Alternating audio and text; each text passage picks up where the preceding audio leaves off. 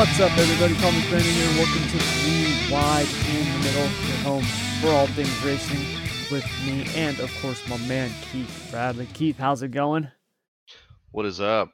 Oh, not much, man. Just whew, trying to stay awake. Rough night last night. Long night last night.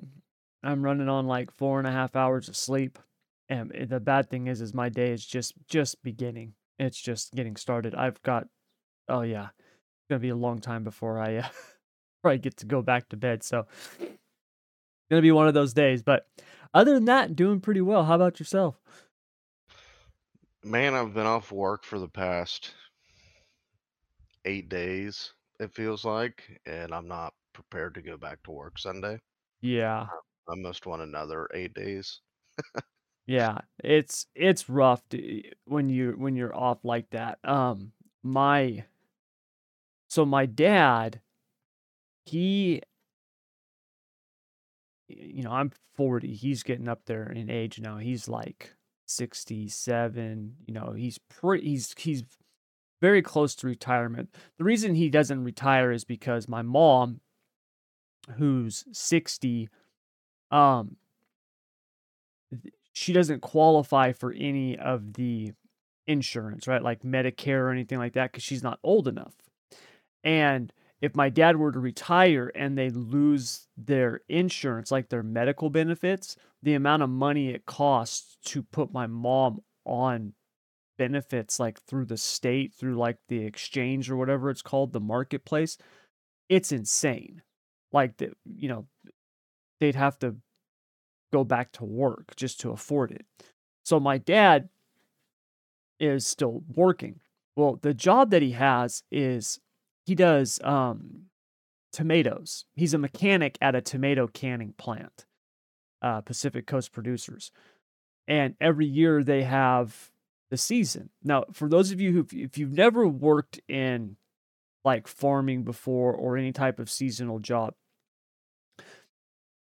most people who talk down on it's actually kind of funny because out here in California a couple years ago, we had a shortage of migrant workers. I can't remember what the reason was, but we had a shortage of migrant workers, and you had all these people who thought that they were going to go out and like pick peaches and walnuts and do all this stuff, and they were going to make extra money, right? Like they thought it was going to be like incredible. They're like, "Oh my god, I'm going to go out, I'm going to work an extra, 10, 12 hours and make all this extra money." And like 95% of them, and it was huge. It was a big number of them couldn't cut it. They could not hack it because most people don't realize how hard that work is. Right? Like, like when I was doing pistachio harvests and stuff like that, when you have to harvest that stuff, that's what you're doing.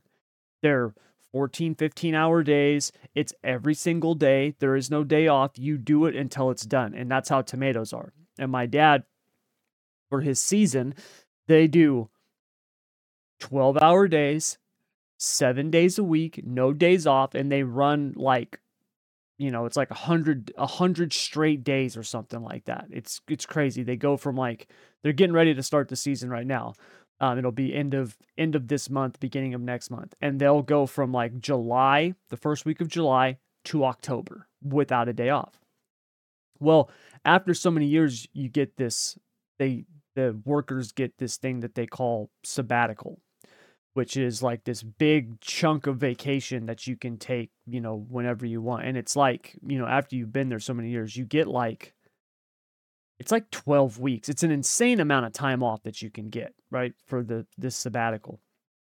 And so my dad took a couple of weeks off not long ago.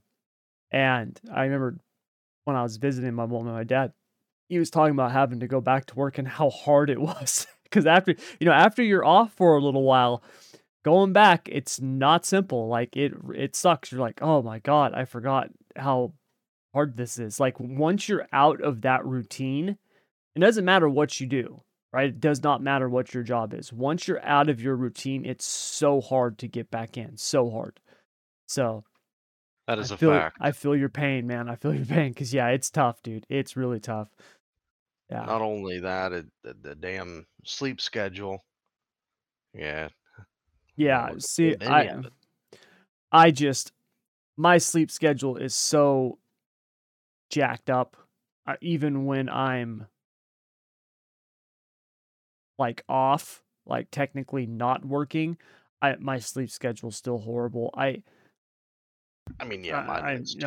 It's just I'm just one of those, I'm to the point now. I've been doing this for so long now. I don't even really know how to relax anymore. It's so sad to say, but like when I'm with my family, like if we're gonna like actually like take a day or something like that, like I have to force myself. I have to like really force myself to just relax, to like sit down and relax. Like we have a cabin up in the hills, and it's an old school cabin. There's no running water, there's no electricity, there's no, you know what I mean? Like there's an outhouse that you have to use to go to the bathroom. Like it is off the grid.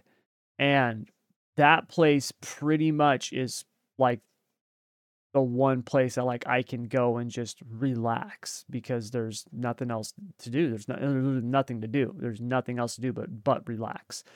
Usually I try to find stuff to work on around the cabin because usually stuff needs to be fixed and things like that. But for the most part, like it's just forcing myself to relax because I'm so used to always going, and it Yeah, sucks. which yeah, it's terrible. It is. It It's is. a It's terrible horrible. problem to It have. is. It's horrible. It's horrible. So, but anyways, bunch of stuff to cover. Had quite a bit of racing this last weekend. Indiana Midget Week wrapped up. Unfortunately, we didn't get a race at Kokomo because it got rained out. Shocker. Um, NASCAR Cup race at Sonoma. Speaking of relaxing and going to sleep, you could have used that race, and it probably would have worked really, really well for you. Outlaws were at Knoxville. Got to talk about that late model Dream wrapped up. So, bunch of racing stuff to cover here, and we are going to hop straight into it. I don't really have a whole lot to talk about on the open, so guess what? We're not going to talk about it. We're going to hop right into the hit or miss portion of the show because we got a few things there to cover. So, Keith, are you ready? Let's do it.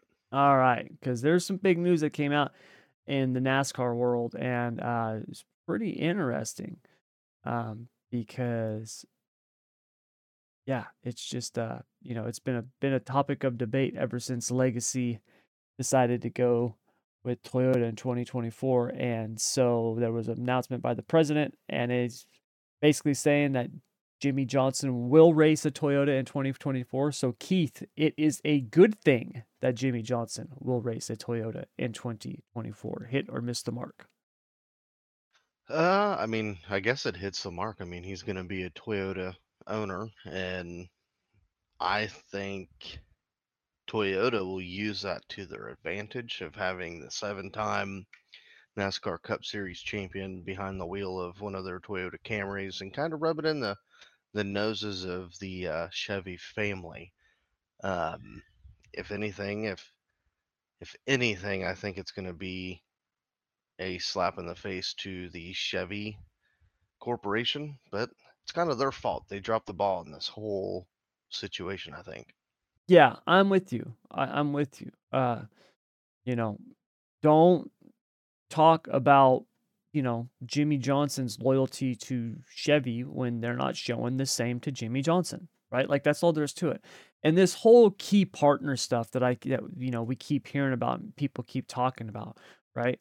Oh, well, you got to be a key partner to get that data. Well, then you know what? If Chevy is going to play that game, or if Toyota is going to play that game, or Ford, right? Where they're like, hey, these are our quote unquote key partners. They're going to get the better data. They're going to get the better sim. They're going to get the better. Then you know what? Kiss my ass. Don't be mad when I go to another manufacturer, right? Like that's all there is to it. So we can And discuss all day long whether or not Legacy should have been a key partner, right? But they weren't, and they made the move to Toyota. They're obviously going to get a whole lot more resources because Toyota just doesn't have the volume of cars that Chevy does. And Jimmy Johnson's going, right? So hats off to him. I think it's a good move. And yeah, he should be driving. He wants to keep driving. I mean, go for it. Drive away, dude. and I think with all this manufacturer teammates help at super speedway races, quote unquote, if that's what you want to call it. Yeah.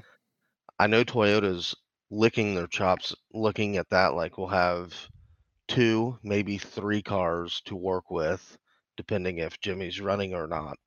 Yep. And I think overall it's going to help that legacy team just because I think Toyota's going to treat them better. They're going to give them more of what they need. Toyota treats their teams as a family, to Mhm. whereas if Chevy, if you're at the bottom of the pecking order, you don't get nothing. I mean, we've heard Corey LaJoy talk about his experience from Spire to Yeah. Hendrick, Yep. and it blows my mind that you have to be a key partner to get the key things to help your team go fast. It shouldn't, and it shouldn't be that way. I No. know, I know I'm speaking out of my mind here, but the way think it should work is if you're Team Chevy guy, you should get the same thing that William Byron's getting, whether you're Corey LaJoy or you're Josh Bilicki. Yep. That's just how I feel about it. Yeah. Now, if you want to talk about, well, hey, we don't know if certain drivers are going to be with the team, a Chevy team next year, they might move and stuff like that. I'm fine with that and you can work stuff out. But the team overall, right? You don't be mad if you are losing drivers, right? Especially, a 7-time champion who won those championships in a Chevy. Don't be mad if they go to Toyota when they're not a quote unquote key partner. That's just all there is to it, right? We see this all the time, right? There's no if there's no loyalty on one side, you cannot expect blind faith and loyalty on the other. It just doesn't work that way, right? It just doesn't work.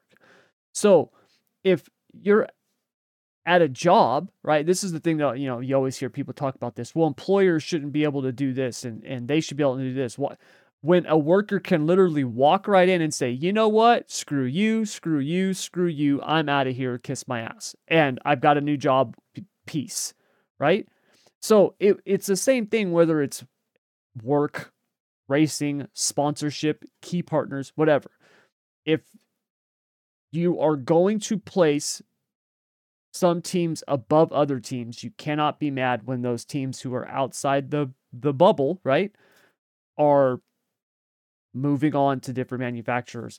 And you can't be mad when your former 7-time champion is going to be driving one of their cars. So yeah, to me, it hits the mark. Good for you, Jimmy, and hopefully you can have some better runs in a Toyota next year than you've had this year in a Chevy, because it's been kind of painful to watch. Yeah. Yeah. Yep. So, all right. Next, Martin Truex Jr. put an old-fashioned ass whooping on the field at Sonoma and has shown to be a legit championship contender after his win this week. Hit or miss the mark? I think it hits the mark and then it kind of misses the mark at the same time. Need to see a little bit more consistency out of Martin as far as the wins category go. Um, definitely wouldn't count him out. That's for damn sure. Martin Truex Jr. reminds me of a lot of a Kevin Harvick type. Once when they get hot, and then there's no slowing them down.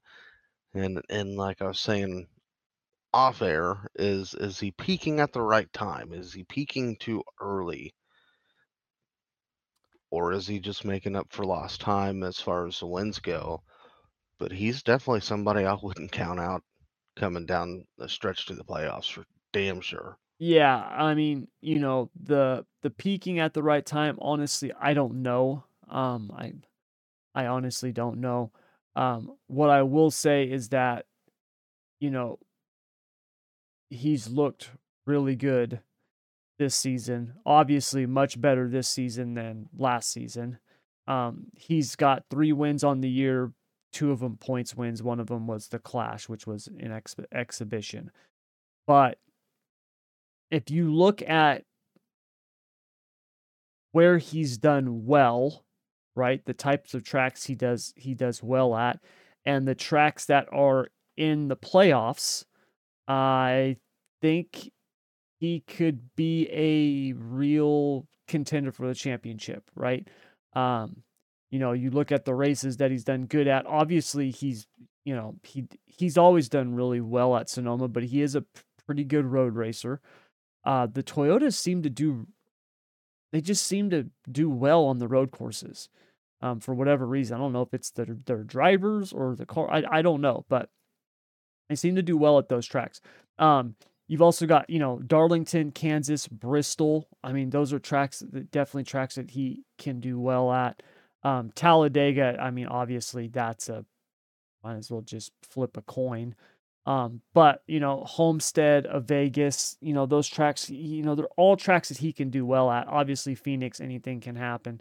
So I think he's a legit is a legit contender at a champion, for the championship. Obviously, the peaking at the right time aspect, that does play a part. You want to be firing on all cylinders going into the playoffs, and you want to get stronger as the playoffs go on. Um, if you come into the end of the regular season and you're making mistakes and your pit crew screwing up and you're screwing up, that's tough to carry that into the playoffs. So yeah, I do think that can be a factor. If they can just continue running strong the rest of the regular season, I think they could be a legitimate contender for the championship. So, but only time will tell. We'll have to wait and see.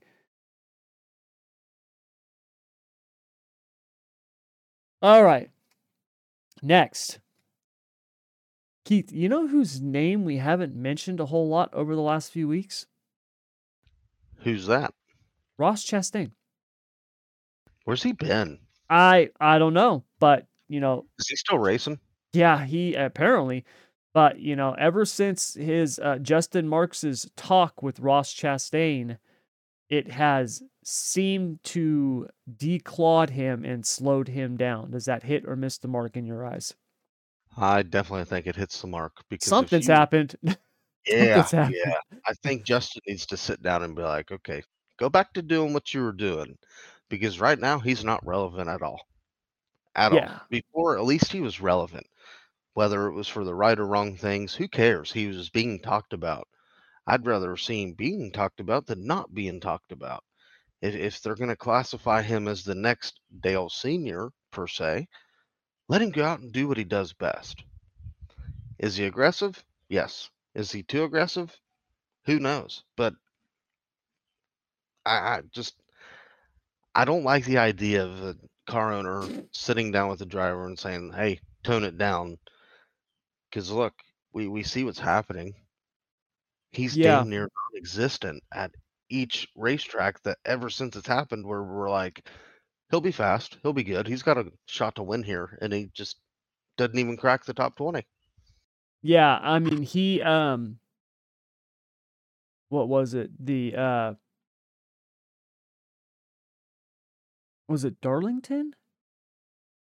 I think Darlington was like the last race he was legitimately good at. And then basically since then we haven't really heard or seen much from him.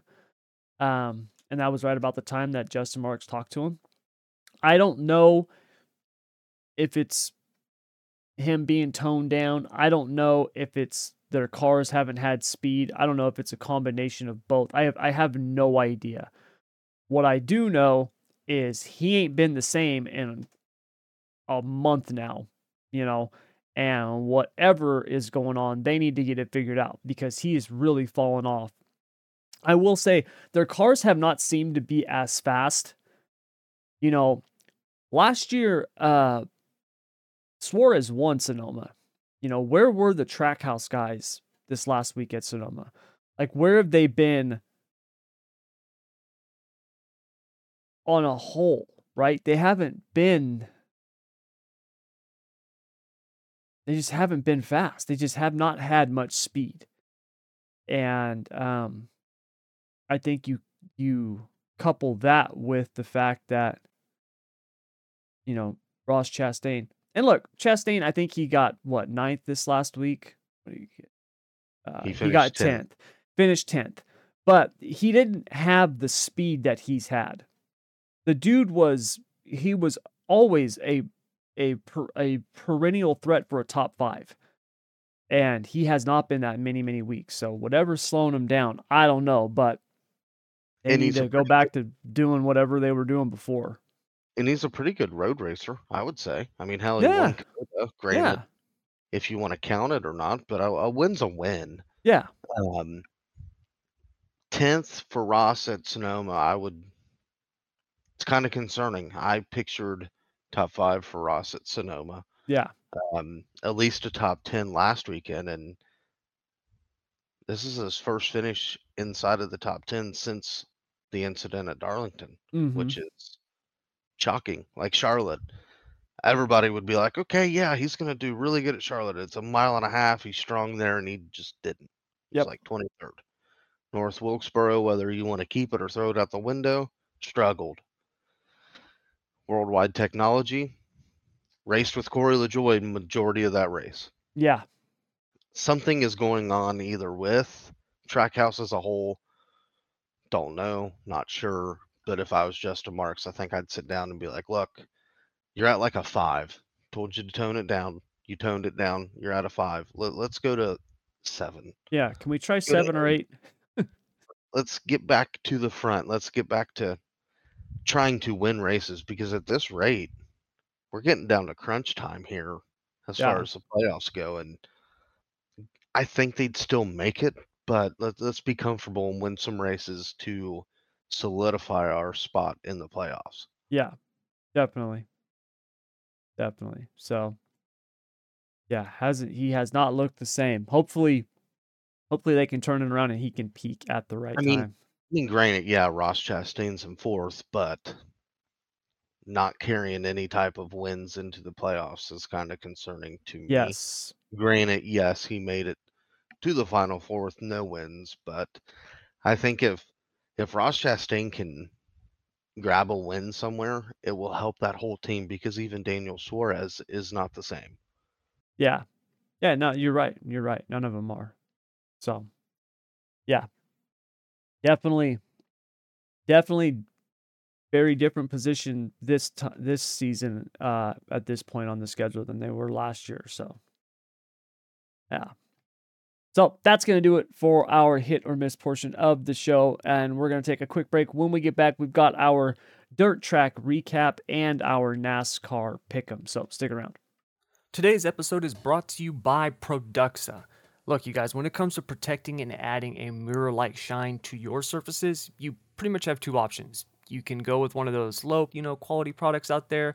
Do the old school, like my parents used to do, use the old dish soap to wash your car, or you can go with Produxa.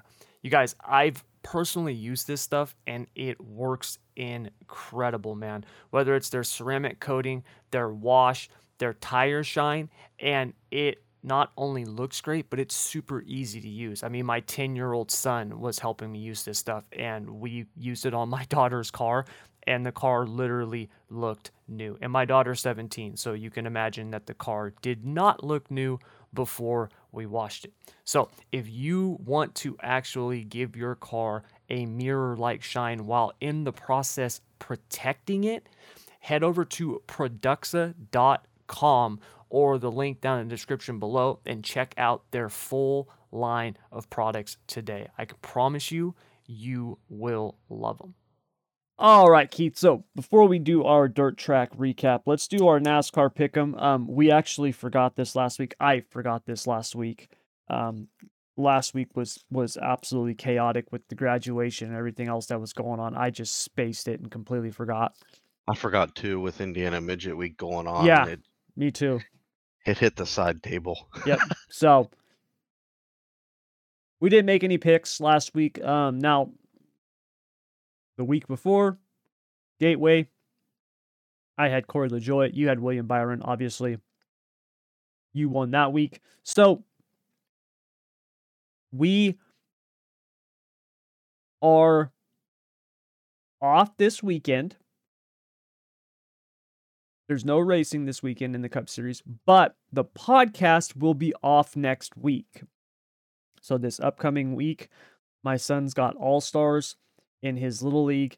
The schedule is crazy and chaotic. We don't know exactly what it's going to be because it depends on if they win or lose. And there's going to be a lot of really, really late nights and really early mornings for me. So we're not going to have the pod next week. So we're going to be picking for Nashville Super Speedway, which is the race, not this weekend, but the following weekend. So who do you have for Nashville Super Speedway? Oh man. Um,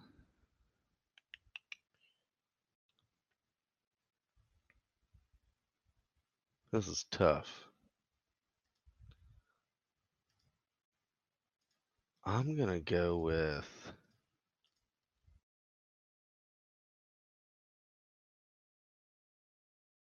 Chris Buescher.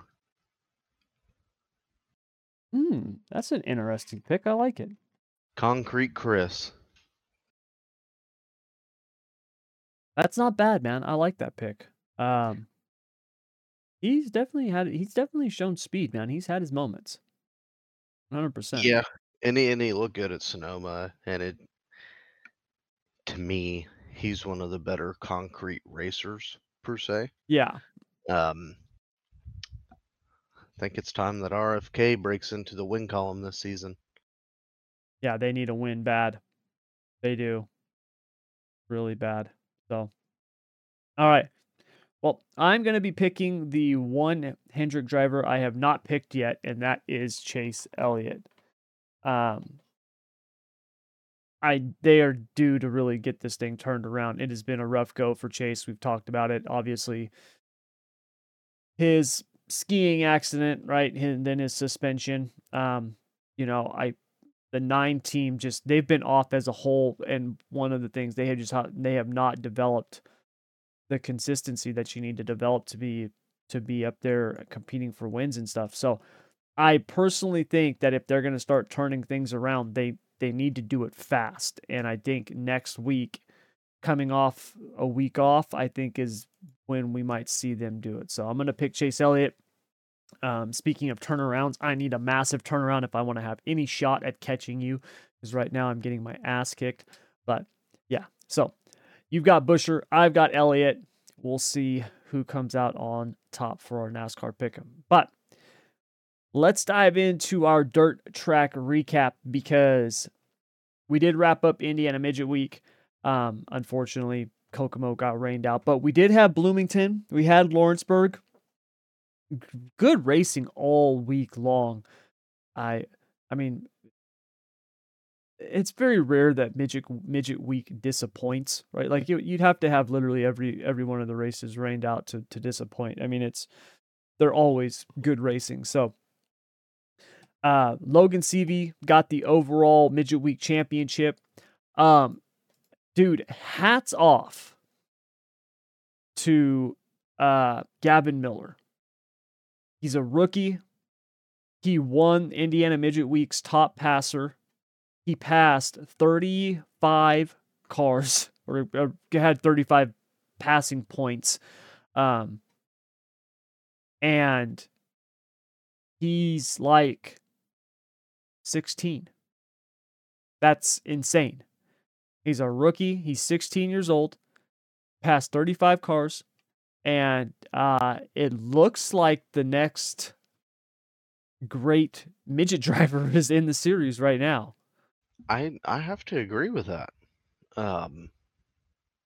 He looked good at Bloomington, Mm-hmm. which is I'm gonna say hands down one of the most intimidating racetracks on the schedule as far as midgets outside of Lawrenceburg Speedway. That Yeah, place just in itself is intimidating. Um, yeah, he looked freaking good. he did. Like He it looked didn't really matter good. where they went and what fire he was thrown to. Like he should Mm-hmm. have probably would have won at Circle City, but we all seen what happened. I mean, Yeah, stuff like that will happen eventually. But he didn't let it beat him up or get him down, and he looked really freaking good. So same with Logan Seavey. He's another guy in the midgets that you just can't count out. And it yeah, don't matter what racetrack what kind of car. He's that good. And another guy that I've kind of been paying attention to, Jacob Denny, he's another one within the midget ranks that is starting to turn some heads, I think, just on how good he really is. He kicked off the Indiana Midget Week with a win at Hobstadt, and he was fast everywhere else, just couldn't get the oomph to get another win in the win bucket. But I think he's another guy you got to kind of keep your eye on. Yeah, I'm with you. I think that there's some incredible drivers coming up. I think the USAC midget series is it might be this might be one of the toughest points in the last 5 years. I mean, the competition is so stacked right now. When you look at the drivers in the midget series, right? Just you go down the list and, CV, Grant, Denny, Whiteman, Advedigian, Dason Persley, Ryan Timms, McIntosh, Kevin Thomas Jr., right? Thomas Meserol, Emerson Axon, like, I mean, Tanner Thorson, right? I mean, you think about just those guys. I mean, you have a legitimate, 8 to 10 people that could win on any given night. That's insane. I mean, it's crazy when you think about the talent that's out there. And then you've got this 16-year-old kid, Gavin Miller, rookie, right? 6-time quarter midget champion, but quarter midgets are not full-size midgets. And he's out there, passing the most cars. And like you said, he should have got the win. Unfortunate tough breaks happen. And he'll get it. He'll get it soon. I think he'll definitely pop off a win this season. They've got about a month-long break before the Mid America Midget Week that gets going July 11th. So hopefully, in that time off, our man Timez can get their motor program figured out because he just had a rough week. All in Yeah, all, just a he bad week. he was all aboard on the struggle bus the Yeah. whole Indiana Midget Week, which is very surprising because I feel like Indiana Midget Week kind of sits in his wheelhouse. So they're his kind of places, elbows up, fast, Mm-hmm. um, always on the go. And it kind of surprised me and disappointed me at the same time on how bad they struggled Yeah. with that Engler Ford engine. Because I think it was Putnamville or Bloomington where they put the TRD engine back in it and they finished in the top five. Yep. And then it just seemed like they hit a law and then went back down to where they're not used to being. I mean, let's be honest, when you see the 7X show up to any track with their dirt midget, you expect them to be in the top five, if not competing for a win. Yeah. And it's gotta be frustrating to look over your shoulder at your teammate Justin Grant sitting second in points and like, damn, what are we doing wrong? What Yep. is going on? Because the Ford Engler engine looked good in the Chili Bowl and all the races leading up to it, and it's kind of like ever since they left, I'm gonna say Belleville, it just kind of slowly started falling off, and Yep. now it's really fell off the cliff. The good thing is they got a month to regroup and figure out if they're going to continue to run the Ford or go back to the TRD. Now, keep in mind, yeah, the Ford Engler engine it's a test engine. They're trying to bring Ford back into the midget stuff, but Yeah. it couldn't have picked a better person to test it. But then again, kind of sucks because we've never seen Team S struggle this bad. Yeah. It's tough, man. It's tough. I remember when we were running midgets and um back then you had I mean there and even to this day, you've got a bunch of different manufacturers, but I remember back then the big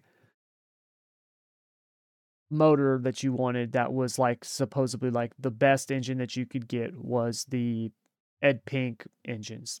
They had you could get a Ford or a Chevy. The Ford engines were apparently only good for like 4 or 6 races or something like that. And that was essentially what the top teams used was those Ed Pink Fords. And they were incredible. They were absolutely amazing. And we actually had gotten a Pink engine, and it was incredible. And then I remember, what was it? A couple years later, my buddy, one of the guys, was trying to get their Ford up and going.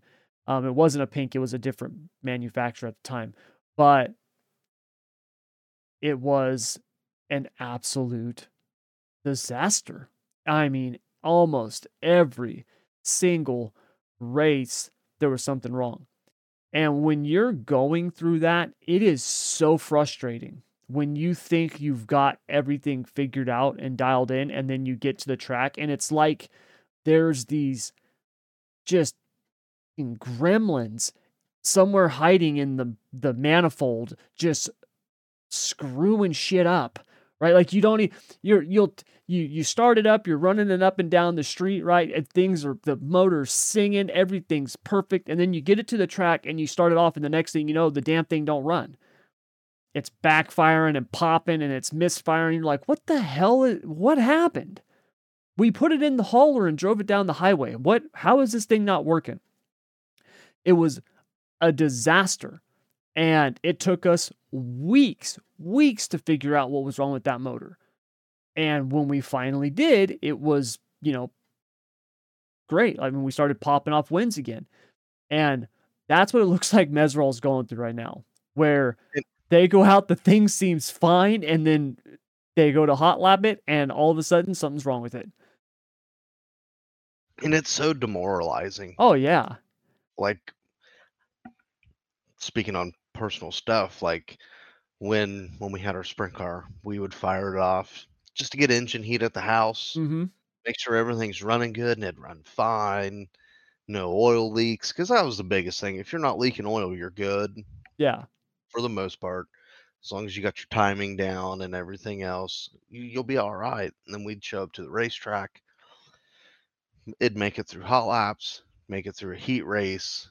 Towards the end of the heat race, we would notice that if we took the hood off after the heat race, we'd have oil up on the inside of the hood. Like, all right, where's this oil coming from? And I bet we fought that like hell for shit, I bet a month.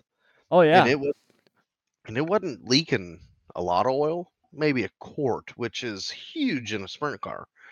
Um, then we Yes. finally figured out that it was getting in between the valve cover and the valve cover gasket. So we changed gaskets, went to a different type of material, because we were using corked gaskets on our valve covers. And then a friend of mine was like, "Ooh, go to this type of gasket." All right.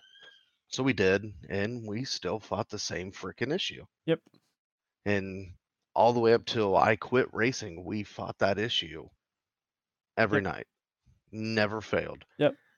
And it was always at the same place. It was like once when the engine got a certain load on it, it would start blowing oil out. And it's frustrating It's knowing very frustrating. that okay, when's this thing gonna blow apart? Because at some point we're gonna blow too much oil out of the valve cover and it's not going to be good. Yep. Yeah. No, it's horrible, man. And I remember one of our drivers, I remember John talking about that when things were finally starting to go good, and he popped off a couple wins. He had said, he was like, before all this stuff had happened, he goes, I could go out and I would just race. And if I was in the lead, I was just concentrating on what I'm doing on the track. He's like, now I've got this, you know, thought in the back of my head. I'm just sitting there hoping my motor's going to make it to the end, right? It plays such a role on your psyche when you can't just get out there and drive. And for someone like Meserol, right, who is literally just on the loud pedal on the ragged edge, you can't be worried about your stuff working, right? You can't be worried about whether or not the motor's going to make it, through a 30 lap feature. You got to be able to go out there and just drive. So, yeah, it sucks, man. I feel bad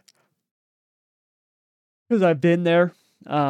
not as a driver, but as a mechanic. And I feel bad for the guys working on the motor and the car too, because that's super frustrating too, because you feel like you're letting down your driver. You can't figure it out. Everybody's pissed. Everybody's frustrated. You don't know what's going on. And Well, yeah, it just sucks. It's a bummer. and that, and you know as well as I know, the more races you win, the more money you make throughout the season. Yep. And last year they ripped off a couple wins. I think they had what, 3 or 4 last season. And now it's just like, the fuck is going on? Yep. Where are we going wrong? It's almost like you want to take that engine and just say, we're done with it. Like we seen Aaron Reitzel struggle with the TRD motor, um, Gio Scelzi when he was using it. I'm not sure if they're still using it or not. Don't quote me on it. And Donnie Schatz with the Ford engine, Yep. and CJ Leary with the Ford engine on the USAC side. It just, when you're testing these new things and these new engines, shit's gonna go wrong.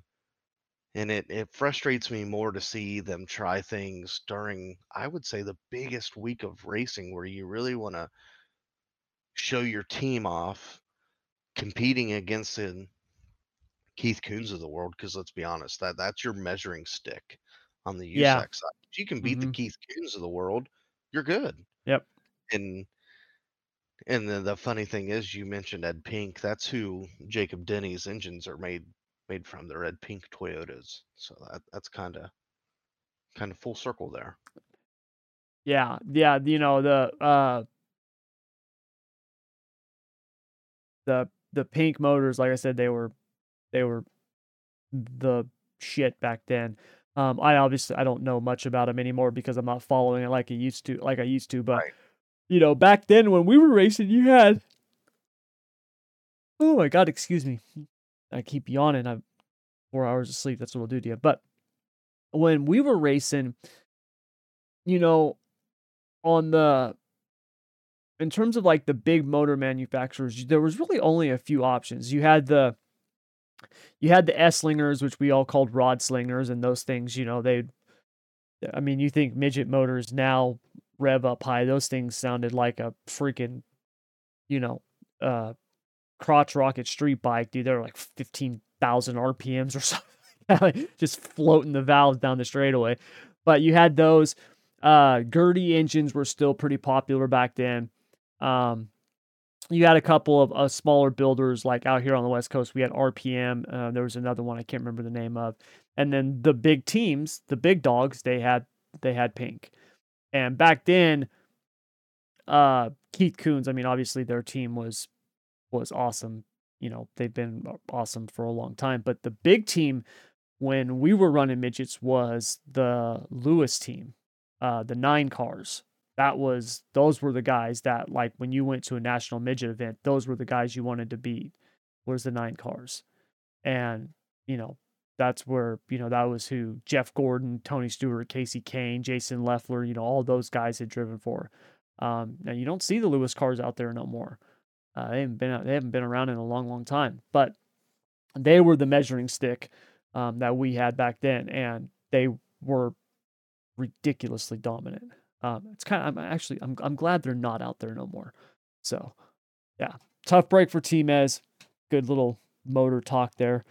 Wrapping up midget week. So congrats to Logan Seavey and Gavin Miller on his passing points. That's incredible to see. He's going to be someone to keep an eye on moving forward. Now, we also had the World of Outlaw Sprint Cars. They were at Knoxville.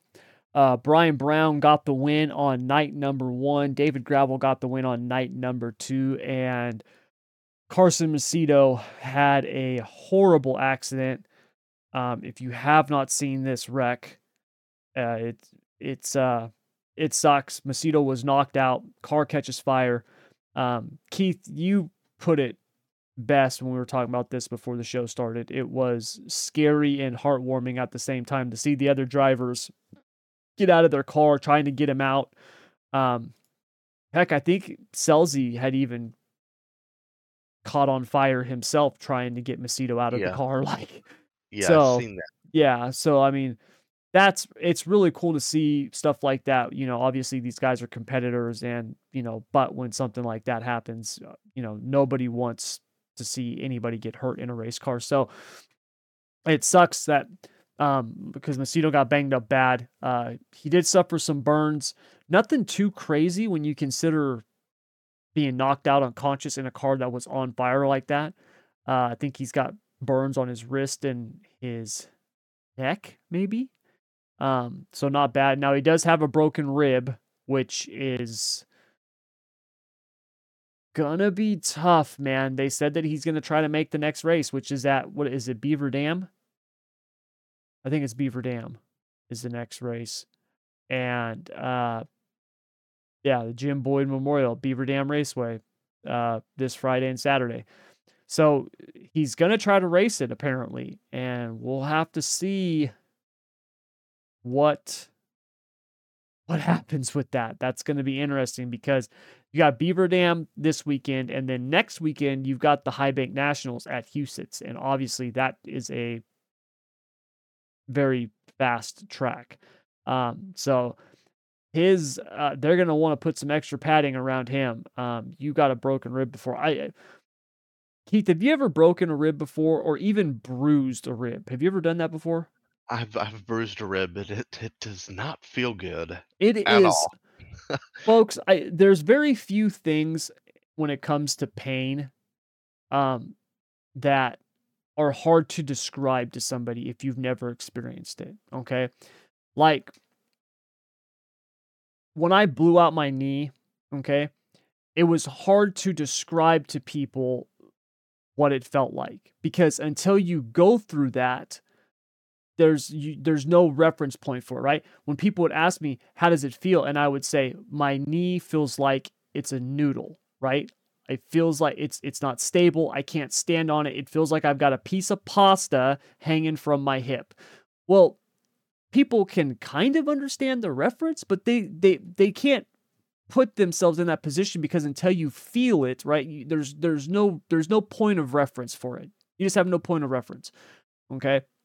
When like I've got herniated discs in my neck and my back, and I've got like some nerve damage. Okay.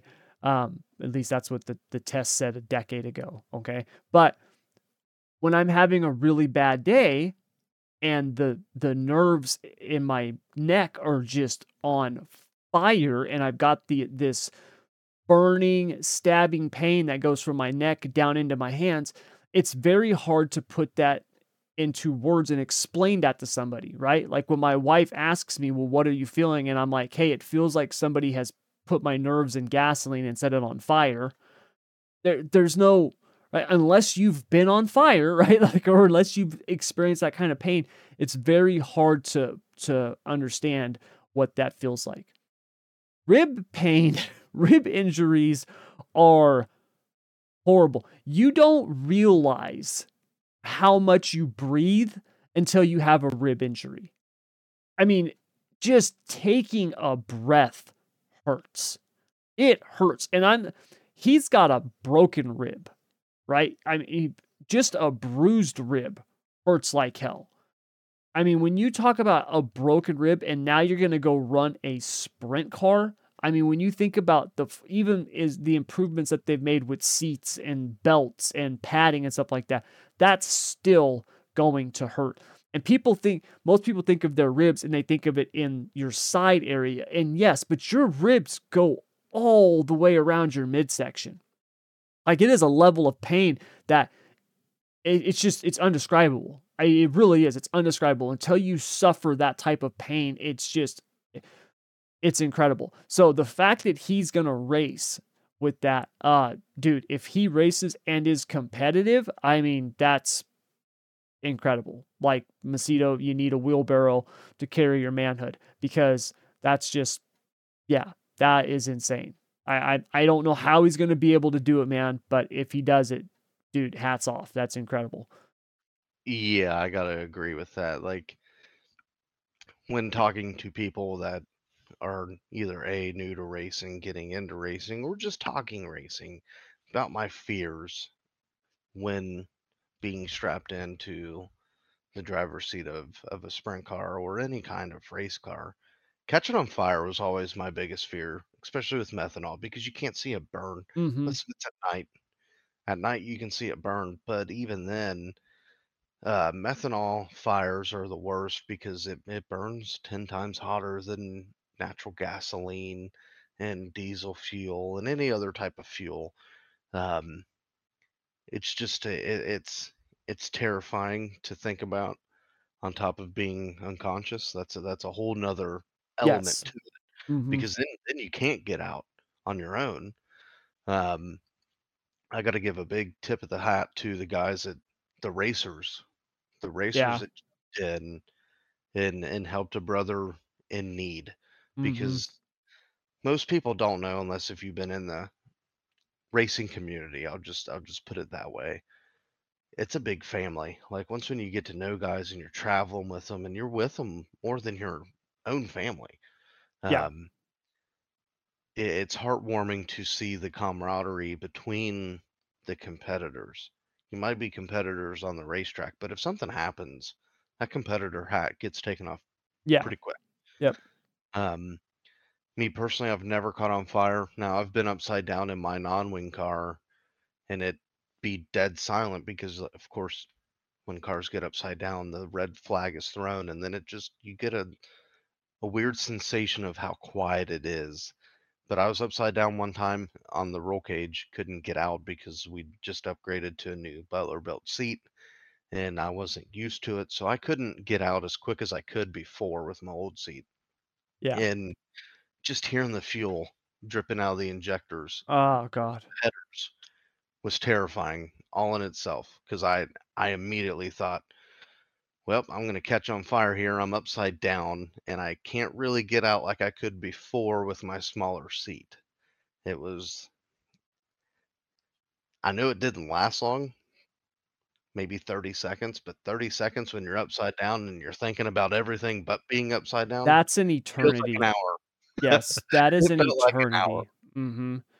I That's an eternity. When you're wrecking in a race car or you're trapped like that, and I don't care what it is. It does not matter if you're a NASCAR, an F1 car, a full-size sprint car, an outlaw cart, right? A mini sprint. It does not matter. When you're wrecking like that or when you're trapped like that, it's an eternity. I remember one night my steering went out going into turn 1. I was wide open, hit the wall, folded the whole front end of the car up onto my lap. I hit the wall, do like a 360 bouncing off the wall, and I'm just sitting there. And I remember I could hear a car coming. And keep in mind, these are outlaw carts, right? I mean, we're on a sixth of a mile track, right? They're probably going 50, 55 miles an hour, which is flying when you consider that you're only a couple inches off the ground and you're on a dirt track, right? Rigid suspension. And it seemed like I could hear that car coming for 5 minutes, right? It seemed like an it's probably 5 seconds, but it seemed like forever that I could hear that car coming until that car finally came and hit me, wiped me out. And they didn't even, they're coming out of turn 4 and I'm already wrecked, but they're not even seeing me because they're battling, it was the um leader and second place, first and second place, they were battling for the lead. So they're not paying any attention to me, right? And the wreck happened so fast they're already through the flag stand and now the caution's coming out and boom, he's in me. Like it happened so quick. It's bang bang. But when you're in it, it feels like forever. It's like time just stops. It's so weird, man. It's crazy. And It's to be trapped in a car like that on fire, right? I mean, I guess the only thing that would have been it's probably a good thing that Macedo was knocked out and not going through that, considering the fact that he didn't get hurt just because if you are trapped and on fire, it's traumatic. I can't even imagine the trauma that would be with that. It's just yeah, oh man. So, yeah, because like it was terrible to watch. how you're talking about getting blindsided while sitting in a car. That's how my wreck happened Yeah. initially. Um, we were racing at Lawrenceburg and our Jacob's ladder broke, and anybody that knows anything about sprint car racing, when a Jacob ladder breaks, that's a very uncomfortable feeling because your car's now moving in places you don't want it to move. Yes, yeah. Your rear Um, end is doing stuff it's not supposed to yeah, without and the then Jacob's to top ladder. it off, and then to top it off, we're at a high bank 3/8. I'm gonna call Daytona to It's sprint car fast. racing Yeah, it's outside of fast. Eldora. It's very fast. Come off turn 2, and it must have broke then after the load was taken off the Jacob's ladder straps, and I was like, "Okay, I might be able to manage this. We got a handful of laps left. I could probably just get out of here with a solid finish and be done with it." And the Jacob's ladder said, "No, you're not gonna make it." I went to set it up to get into turn 3, and it's the rear end went in a different way than I anticipated, spun the car out, and I was sitting stopped, pointed up the banking of the racetrack, and the yellow's already, it felt like it's been out forever. And you can kind of hear what's going on around you. You can hear cars coming down from an idle, and then you just hear a high pitched noise, and it's a car coming off of turn 2, still full bore, still letting it eat. And I'm like, this gonna freaking hurt. This is gonna hurt. I was already playing it through my head that I'm gonna get hit right here, and it's just gonna hurt. And I just happened to look out of the corner of my eye to the right, and here came a car just letting it eat. Didn't even realize the yellow was out, and his right rear hit my left rear, and that's all she wrote. Yeah, it's a horrible feeling when that happens, Yeah, it's and never good. yeah, it's not. So, yep. So, we'll see. Hopefully, Macedo, if he does win, I mean, hope or race, hopefully he can get out there and compete and deal with the pain. I mean, when you're racing, you're going to have a lot of adrenaline pumping. Hopefully it'll be enough to carry him through the race. So we'll have to wait and see. But yeah, tough break for him, but good racing at Knoxville. Last here on our dirt track recap. Superman does it once again. Jonathan Davenport gets the win at Eldora, late model dream. Um, Keith, did you watch the final night of the dream? I did, and it was pretty good, and it doesn't surprise me that Davenport won. I mean, when we talk about big money races, you got to include his name into it, Yes, you do. especially at It's just, Eldora. yeah, he's just so good, man. The guy is so good. It's it's crazy. It's absolutely crazy just how good the dude is. And when you're talking late model dream, you're talking, obviously big money event. Um, just and pretty much when he got the lead, what was it, lap 30, lap 31, somewhere right around there, late 20s, early 30s. I don't remember the exact lap. Um, but he just was gone. Didn't look back. Got past Pierce for the lead. Madden actually looked pretty strong. Davenport was able to, stay out front there, and yeah, he brought home the win. And not a shocker that he locked down another big money event. No, and I think it puts him in a special category of people because I mean, outside of Davenport, that's won it twice. You look at the names of Scott Bloomquist. Um, I think Davenport's won it before 2022. Yeah, he won Yeah, it in 2015 also. So yeah, be a three-time Dream winner is a phenomenal feat in yeah, itself. yeah. You look Especially at, look at the car count. There's mhm, 100 plus race cars there. yeah, which is really Insane. cool to see. You know what I mean? Which is really cool to see when you consider um just how expensive late models are. If you know what I mean? That they're people talk about sprint cars. Late models are another beast within to themselves, right? When you start talking about cost. And not only are they expensive, but you look at what they're doing now and the technology, the way that these guys are starting to think about the setup and the one of the things that's really cool about the late models that I really like because I geek out on this type of stuff when we talk about setups and optimizing the car and stuff like that, like, I really geek out on it, is, late models, they still have some wiggle room on things when it comes to rules.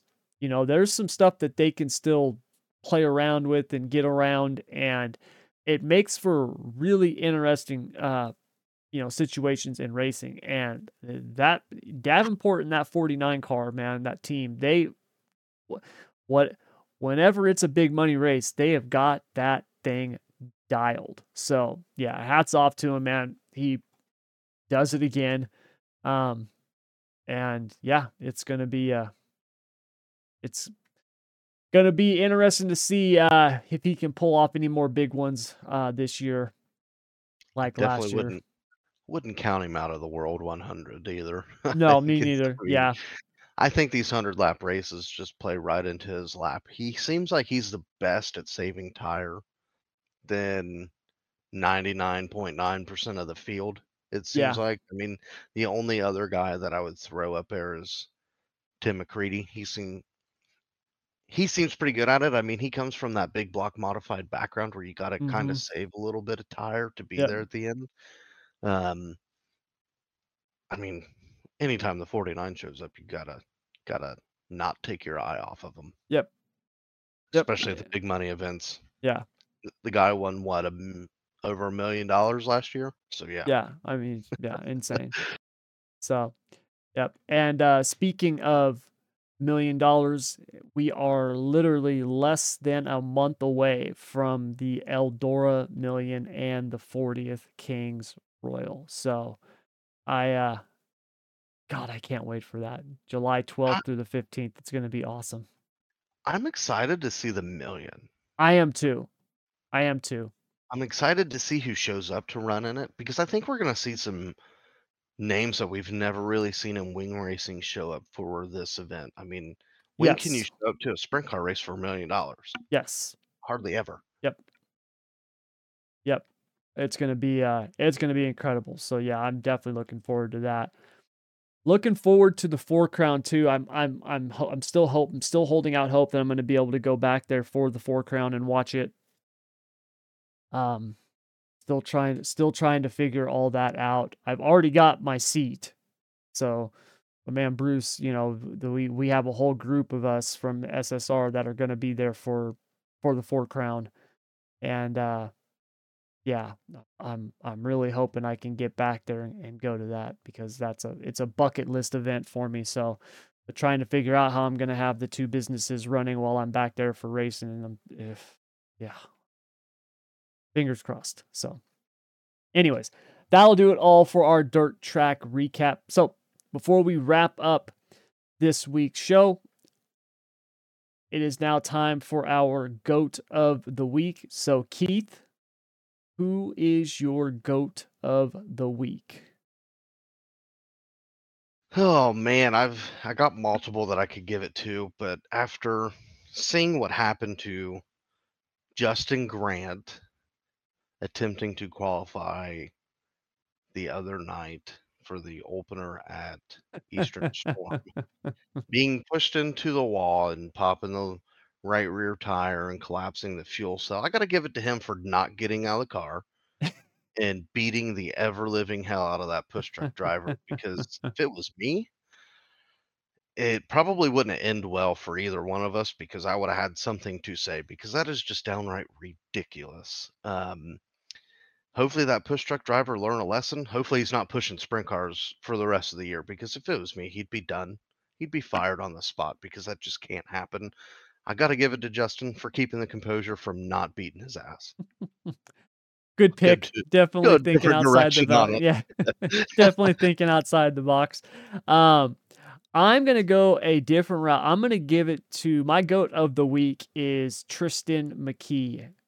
Tristan McKee is the 12-year-old that just became the youngest Cars Tour winner all time. He won a pro late model race, a Cars Tour Pro Late Model race at Dillon Motor Speedway, 12 years old.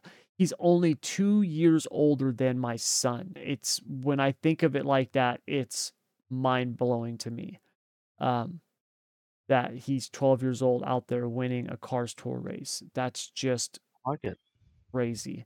So yeah, give it to him. That's absolutely huge. The age that these kids are driving at now and competing at is just insane. It's so nuts. Um, yeah, it's just crazy. Like my son wants to start racing. He wants to start racing, uh, and he's 10. And if we start him in racing, let's just say I start him this year, which he's not going to start this year, but if I started him this year at 10 years old, he's already like 4 or 5 years behind the other kids his age. You know what I mean? Like he's that far behind him. It's it's just wild, man. It's wild that these guys are starting so young now, and now you've got a 12-year-old winning a Cars Tour race. It's just crazy when you think about it. So yeah, Tristan McKee, my GOAT of the week. Just goes to show us old guys don't have a place in it anymore. No, we don't. We don't. Absolutely not. We don't. Yeah, I think I'll just stick to the sim racing side. So It's that's where like I'll do my racing. it's like they keep getting younger Yep, and younger and younger, but damn, these young kids are so freaking good. they So are. good. They are. They're incredible. They're absolutely incredible. So yeah, my GOAT of the week. All right. So that's going to do it for this week, everybody. Thank you very much, as always, for joining us. Now, really quick, like I said, we will be off next week just because this weekend we've got no NASCAR race and we got Father's Day on Sunday. And then also next week, I've got my son's All-Stars tournament. And I just don't know what the schedule's going to be because if depending on if they win or lose is going to depend on what time we're playing, what days we're playing, all that stuff like that. So no pod next week, but we will be back in 2 weeks. We will be back on the 29th. So, Keith, my man, enjoy your weekend and next week off. I know it's Will off of the do. pod, but you got to go back to actual work. So, I mean, that's the unfortunate part. yeah. I'm not looking forward to Sunday night, Yep. but So, yeah, I'll try to enjoy the weekend. yep. You do the same. I will try to. I mean, weekends for me don't matter. I have no days off Uh, anymore. There's no such thing as a day off. Sunday Pretend you have mornings, a yeah. weekend. Yeah, Sunday mornings I go spend a couple hours. I go to church with my family, and then we sometimes go to breakfast, and that's about the extent of my day off. So other than that, I'm pretty much working the whole time. But that's okay. I love what I do. So, but yeah, we'll be back in 2 weeks. So thank you guys as always for joining us. Please download, like, share, subscribe, all that other good stuff. Do that for us, and we will be back here in 2 weeks. So have a good one, Keith, my man. Enjoy your weekend. Everyone Thanks, you out too. there, yep, I will. Everyone out there, take care.